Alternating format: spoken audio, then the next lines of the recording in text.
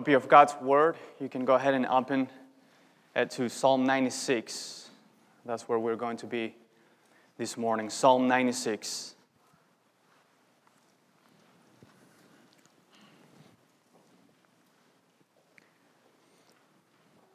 This is what the inspired writer says through the Holy Spirit to the church, to us this morning. Oh, sing to the Lord a new song. Sing to the Lord, all the earth.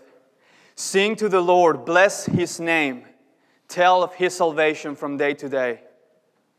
Declare His glory among the nations, His marvelous works among all the peoples. For great is the Lord and greatly to be praised. He is to be feared above all gods. For all the gods of the peoples are worthless idols, but the Lord made the heavens.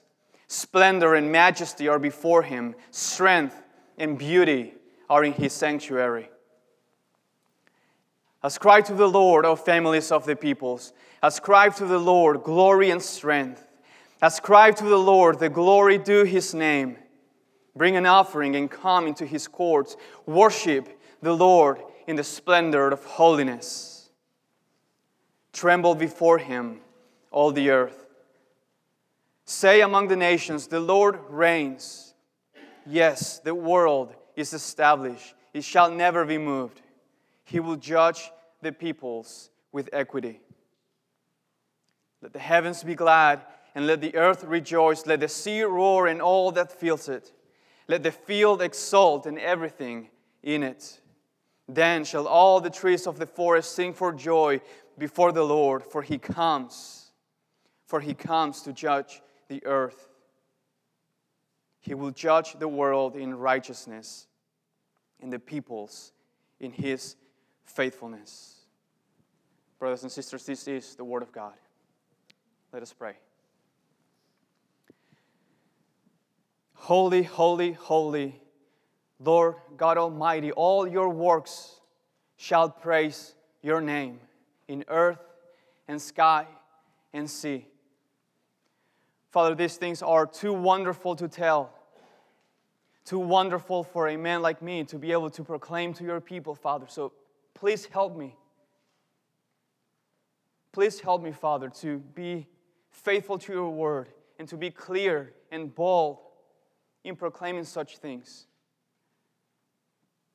And I pray that You will help Your people, Father. Please help Your people to hear with ears of faith, with humble hearts of obedience, that we may rejoice together in the glory of God. Speak to us, I pray, Father. Convict the sinner, Father. Strengthen the saints. And magnify the glory of Your Son, Jesus Christ, I pray in Jesus' name. Amen.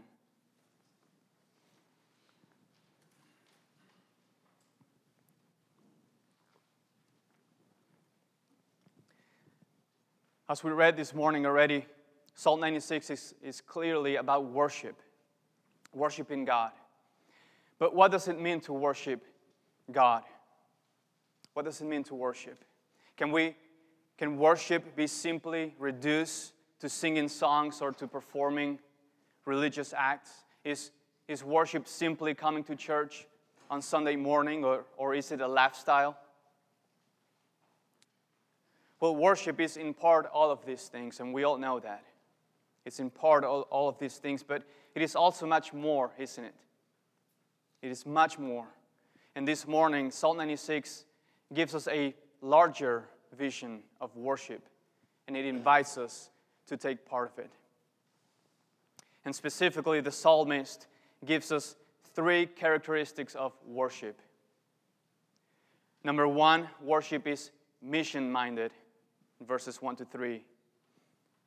Number 2, worship is God-centered in verses 4 through 9. And number 3, worship is future-oriented, verses 10 to 13.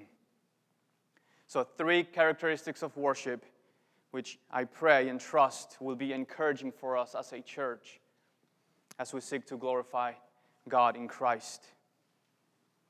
So we begin first in verses 1 to 3 where we see that worship is mission-minded. From the start, we notice that the worship of God in Psalm 96 is not limited to any single group of people. Worship in Psalm 96 has a global scope. Look in the text with me. Verse 1, sing to the Lord a new song. Sing to the Lord all the earth. Verse 3, declare His glory among the nations, His marvelous works among all peoples. Verse 10, say among the nations, the Lord reigns. You see, worship is global. And the second thing we notice from the text is that worship is not an option, but a command. Notice the commanding force in these verses. Sing to the Lord, tell of His salvation, declare His glory, ascribe to the Lord, bring an offering, come into His courts, worship the Lord. You see, Psalm 96 drives us with force to worship God.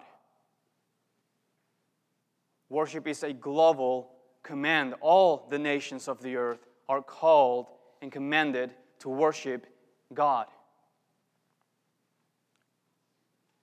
And the question before us now is, how do the nations worship God? What does worshiping God look like according to Psalm 96?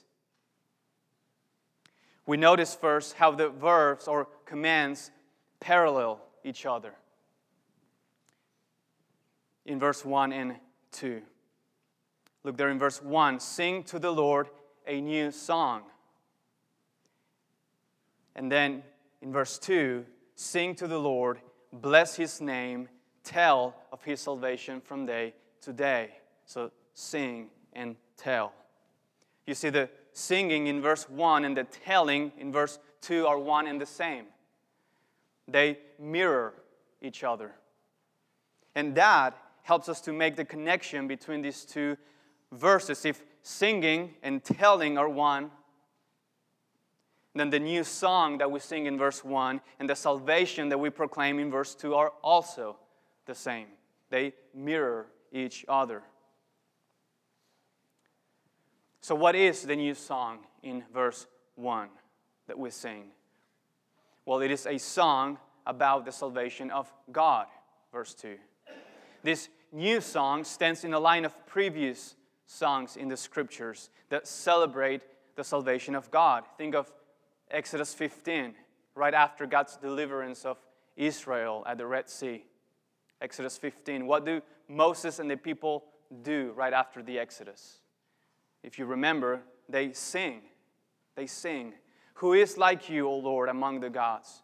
Who is like you, majestic in holiness? You see, the people respond to God's salvation with a song. And you see that throughout the Scriptures. So think back with me through the Old Testament for a minute.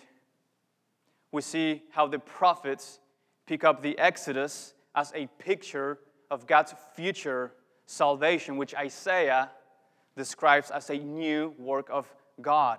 Isaiah 43, remember not the former things, nor consider the things of old. Behold, I am doing a new thing, the Lord says. And how will the Lord accomplish this new work of salvation? Well, the prophets again, Jeremiah, Ezekiel, and others, they tell us that God will do this new work of salvation through a new covenant, a covenant of peace. So you see that there's a sort of thread in the Old Testament of references to God's future salvation as a new work which is distinct from the old. It is not the old 2.0, it is new. But that is not all. The prophet Isaiah, again, puts all these things together, the new work of God, the new covenant, and applies them not only to Israel, but to all the nations of the earth, which he envisions doing what? Singing a new song. Isaiah 42:10. Sing a new song to the Lord. Sing His praises from the ends of the earth. So we bring it back to Psalm 96, verse 1, and we ask, what is this new song that the entire earth is summoned to sing? Well, friends, it is the song that tells of God's promised salvation in the new covenant. It is the song that proclaims God's salvation in the gospel. You see, the song is new not because it is creative or inventive. It is new because God's salvation is new. God has accomplished what He promised through the mouth of the prophets by sending His only begotten Son, God in the flesh, to live a perfect life of obedience to God's will, to shed His blood and die for sin, and to take His life up again from the dead that He may secure salvation for God's people. Friends, God has accomplished salvation in Jesus Christ so that everyone who trusts in Him shall not perish but have eternal life. Fullness of joy, like Rachel read in Psalm 16. Pleasures at His right hand forevermore. That's what Christ has accomplished for us. Salvation. And if you are without Christ this morning, friend, I pray and hope that as you hear the command to worship God in Psalm 96, that you will turn from sin and turn to Christ and believe in Him, that He is able to save you. He has accomplished salvation for you.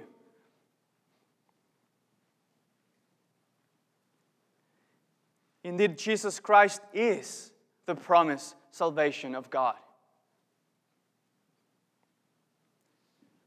So turn to Jesus. He is able to save you. We also see that God's salvation in verse 2 then is described in verse 3 as God's marvelous works. Look there in verse 3 with me. Declare His glory among the nations, His marvelous works among all the peoples. Notice here that to tell of God's salvation means to declare God's glory. You see, it is in His work of salvation that God reveals His glory. So if you want to see the glory of God, or if you want to know God, then you must look to the cross. You must look to Christ crucified and risen from the dead. And that is why we want to be a church that is about the gospel, friends. We can be about 100 things, but we want to be about the gospel, because it is in the gospel that God reveals Himself and glorifies Himself among His people. So then worship is not merely contemplative, but declarative. Worship is not inward focused, but looks outwardly to proclaim the salvation of God. To whom? To the nations, the psalmist says. Declare His glory among the nations. You see, worship is mission-minded because all the nations are commanded to worship God. And therefore, God's people are sent out to declare God's marvelous works throughout the earth. We see this in the New Testament. Everyone who calls on the name of the Lord will be saved, Paul says in Romans 10. But then he asks, how then will they call on Him in whom they have not believed? And how are they to believe in Him of whom they have never heard? And how are they to hear without someone preaching? And how are they to preach unless they are sent? And friends, as I was preparing this week, I couldn't but pray on my knees that one day God may be kind and He may call maybe one of us in this room this morning to go and to take the gospel to those who have never heard about Christ before. You probably know these numbers, but there are about 16,000 people groups on the earth. And more than 7,000 of them have no gospel witness this morning. 7,000, friends. That is millions of people going to sleep and waking up every morning without God and without hope in the world. And they will do the same thing today and tomorrow and the next day. And they will live their entire lives without ever hearing about God's salvation unless some of us go. And I'm not talking about the church down the road or the church on the other side of town. I'm talking about us, Midtown Baptist Church. They will never hear of God's salvation unless some of us go. So let me challenge you with this.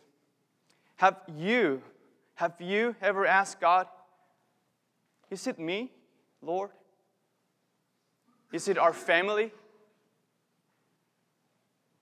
Are you calling us to leave everything behind and go? Have you ever asked that question?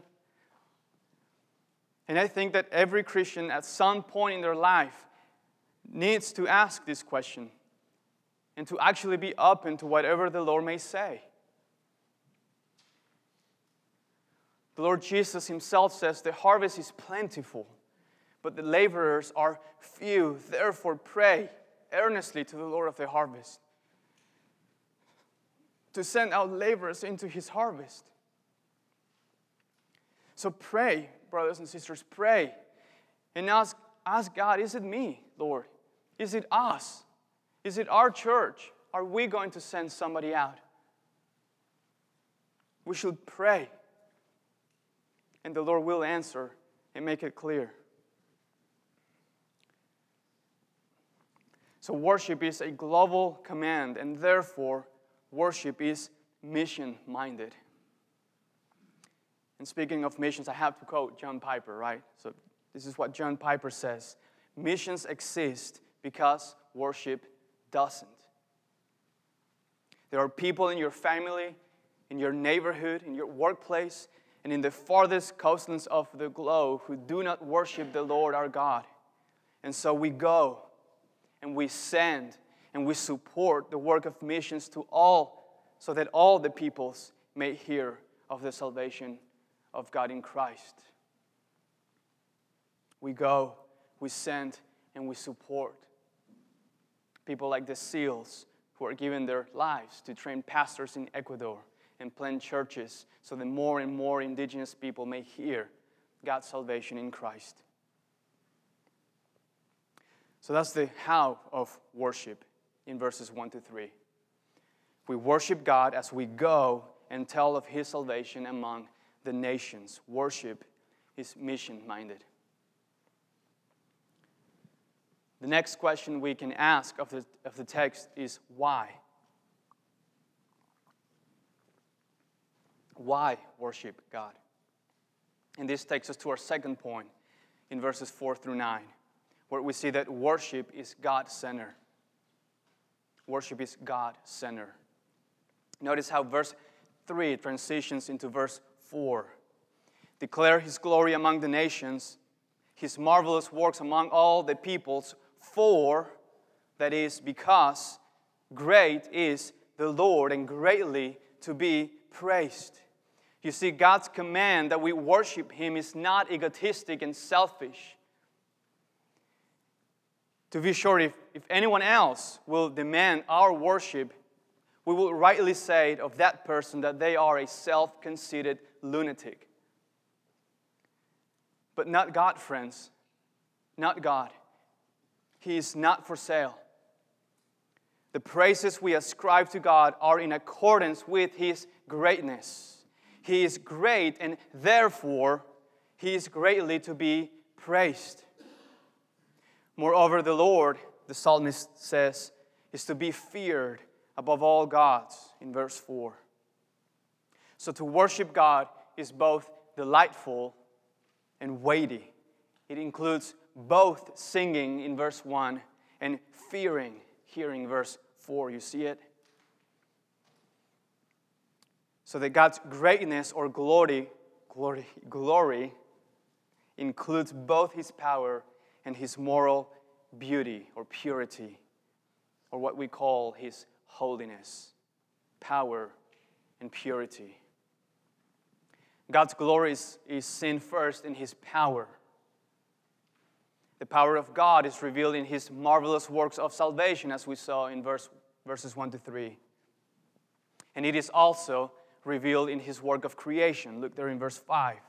For all the gods of the peoples are worthless idols, but the Lord made the heavens. You see, the Lord is great because in contrast to these worthless idols who cannot do anything, the Lord made the heavens. The Lord is able to do something, while the false gods of the peoples cannot lift one finger. They are worthless. And Psalm 115 says and warns us that those who make them become like them, and so do all who trust in them. To those who trust on worthless idols become dull and incapacitated as they are. But they who wait for the Lord, Isaiah says, shall renew their strength, and they shall mount up with wings like eagles, because God gives power to the faint, and to him who has no might, He increases strength.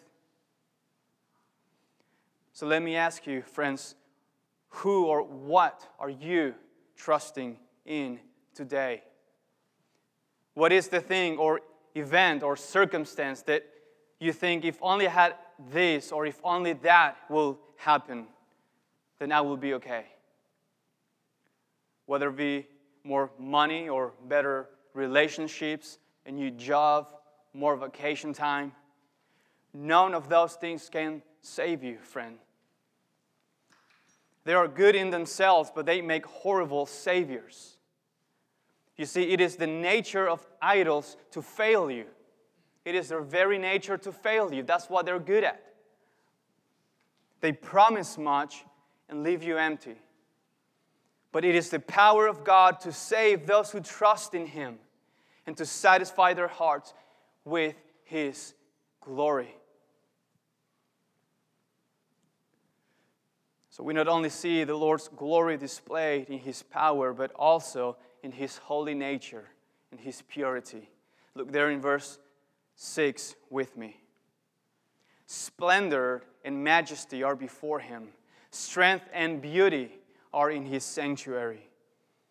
You see, power in itself is not commendable. Simply exercising your power over others without moral virtue or purity does not make you great. It actually makes you a bully or a tyrant. But God, however, exercises His power according to His holy nature, according to His purity. He exercises His power according to His moral beauty, so that everything that the Lord does in His power is good and commendable. God's very nature is holy, and therefore splendor and majesty emanate from Him. Strength and beauty are in His sanctuary. So this is what I mean by saying that to worship God is both delightful and weighty. It is gladness and terror joined together. It is like standing at the edge of Mount Elbert in the Rocky Mountains, or at the edge of the Grand Canyon. I don't know if you've ever been to the Rockies or to the Grand Canyon, but the more you ascend, the smaller you realize you are. Or it is like holding your newborn baby for the first time, or looking into your bride's eyes as she walks down the aisle. It is the kind of joy that makes you weak in your knees. That, friends, is but a feeble and inadequate attempt to describe both the gravity and the gladness of worship. God is awesome in power and perfect in moral beauty. There is nothing else and no one else like Him. Worship is God-centered because God is the greatest reality and treasure in the universe. In His presence, there is both strength and beauty, power and holiness. In verses 7 to 10, we are called to respond to God's greatness in worship. Look there in verse 7. Ascribe to the Lord, O families of the peoples. Ascribe to the Lord glory and strength. Ascribe to the Lord the glory due His name. Notice in these verses again that worship means ascribing to God what is already true of Him. Praise is due to God. But if God is already glorious, then why the need to receive praise? If He is already glorious, why do we need to remind Him that He is? Well, friends, God doesn't need to receive praise. He is not dependent on us to ascribe glory to Him. He is glorious in Himself. So the command to ascribe glory to God is not for His sake, but for our own good. In his reflections on the Psalms, C.S. Lewis writes about this. He says, just as people spontaneously praise whatever they value, so they spontaneously urge others to join them in praising it. It isn't out of compliment the lovers keep on telling one another how beautiful they are. The delight is incomplete until it is expressed. You see, our joy in God is not complete until we express it with praises that declare His glory and invite others to come and join in our delight. The joy is incomplete until that happens. So you want to grow in joy and love for God? You want to grow? Then go out and tell others about God's glory. That's how you grow, friends. Go out and tell others about the excellencies and glory and strength and holiness of God, and you will grow more satisfied in Him. Your joy will be incomplete until you do that. The psalmist goes on in verse 8 and transitions into verse 9, which is actually the heart of Psalm 96. Look there in verse 8 and 9. Bring an offering and come to His courts. Worship the Lord in the splendor of holiness. But what is this splendor of holiness? If verse 9 is the heart of Psalm 96, it is important to understand what this splendor of holiness is. Well, that phrase in verse 8, come into His courts, actually helps us to answer that question. The courts are a reference to the temple, the place where God dwelt under the Old Covenant. That is why everything in the temple had to be holy or consecrated to God. Everyone who entered the temple had to be purified, including the priests, who were directed to wear holy garments. So the temple is holy.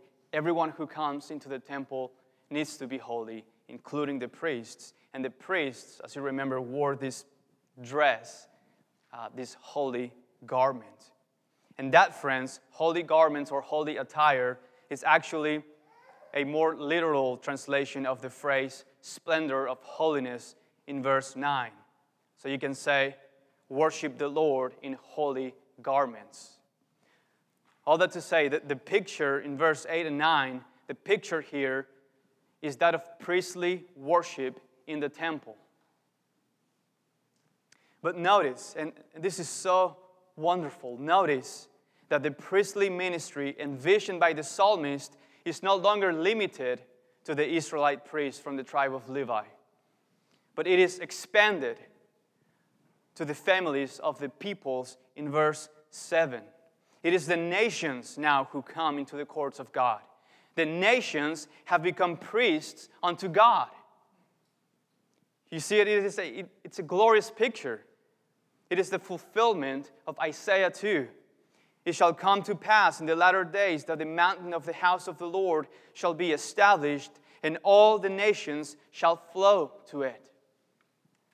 It is what Peter says Christ has accomplished by His blood. He has redeemed a chosen race, a royal priesthood, a holy nation, a people for God's own possession. And it is also what John sees in his heavenly vision when Jesus the Lamb stands in the midst of the crowd and the elders bow down to worship Him. And what do the elders do? They sing a new song, saying, "Worthy are you to take the scroll and open its seals, for you were slain, and by your blood you ransomed people from God, from every tribe and language and people and nation, and you have made them a kingdom and priests to our God, and they shall reign on the earth." Worship is God-centered because God is worthy to receive the praise of all peoples. The Lord is great, and He has redeemed for Himself a royal priesthood from all the nations of the earth, that we may worship Him in holiness. It is a priestly, global vision of worship that the psalmist gives us in this text. But if you think that the psalmist is done, he is not, friends. He's not. It gets even better than this. And that brings us to our third and final point in verses 10 to 13, where we see that worship is future-oriented. Worship looks forward to the final consummation of all of God's promises in the age to come, the time when all creation becomes the temple of God and His glory covers the earth like the waters cover the sea.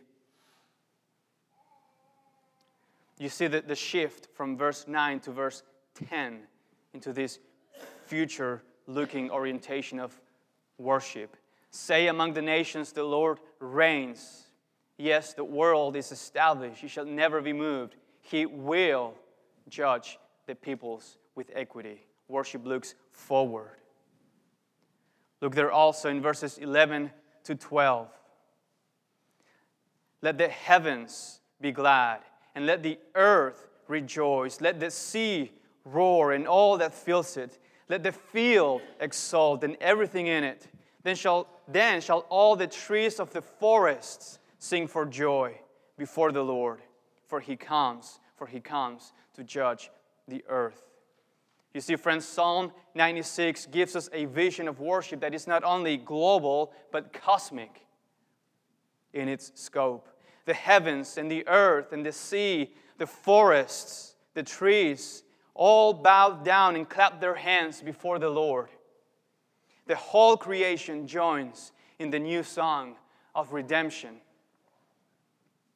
This is what the Apostle Paul writes about in Romans 8 when he says that the creation waits with eager longing for the revealing of the sons of God in hope of being set free from its bondage and corruption.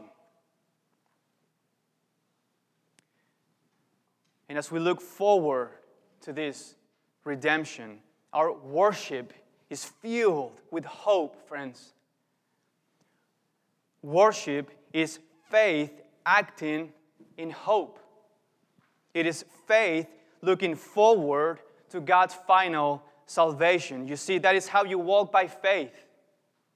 You sing praises to God as an expression of your hope in His future deliverance. So please don't ever minimize what's happening here on Sunday mornings.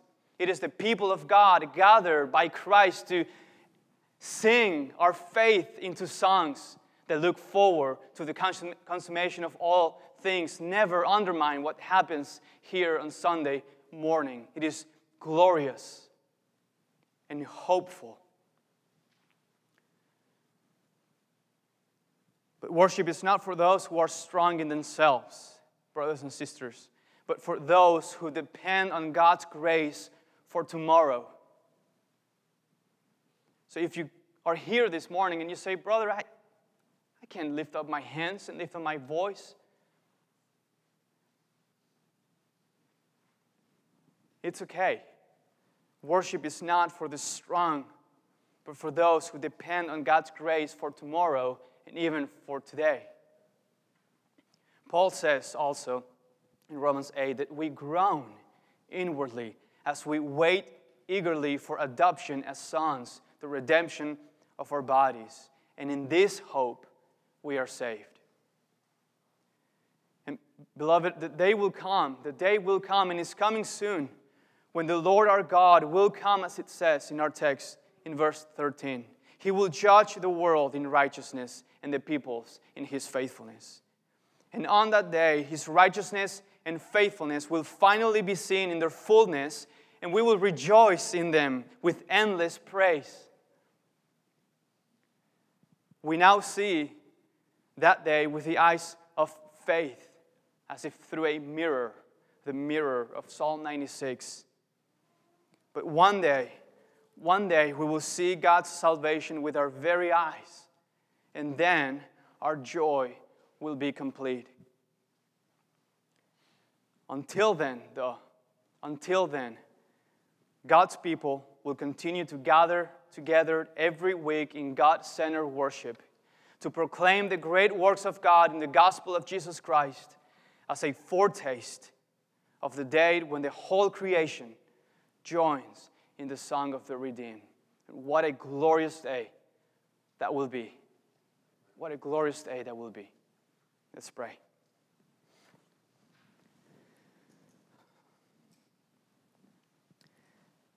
I waited patiently for the Lord. He inclined to me and heard my cry. He drew me up from the pit of destruction. He put a new song in my mouth, a song of praise to our God. Many will see and fear and put their trust in the Lord. Blessed is the one who makes the Lord his trust. You have multiplied, O Lord my God, your wondrous deeds and your thoughts toward us. None can compare with you. We will proclaim and tell of them, yet they are more than can be told. Come, Lord Jesus. Amen.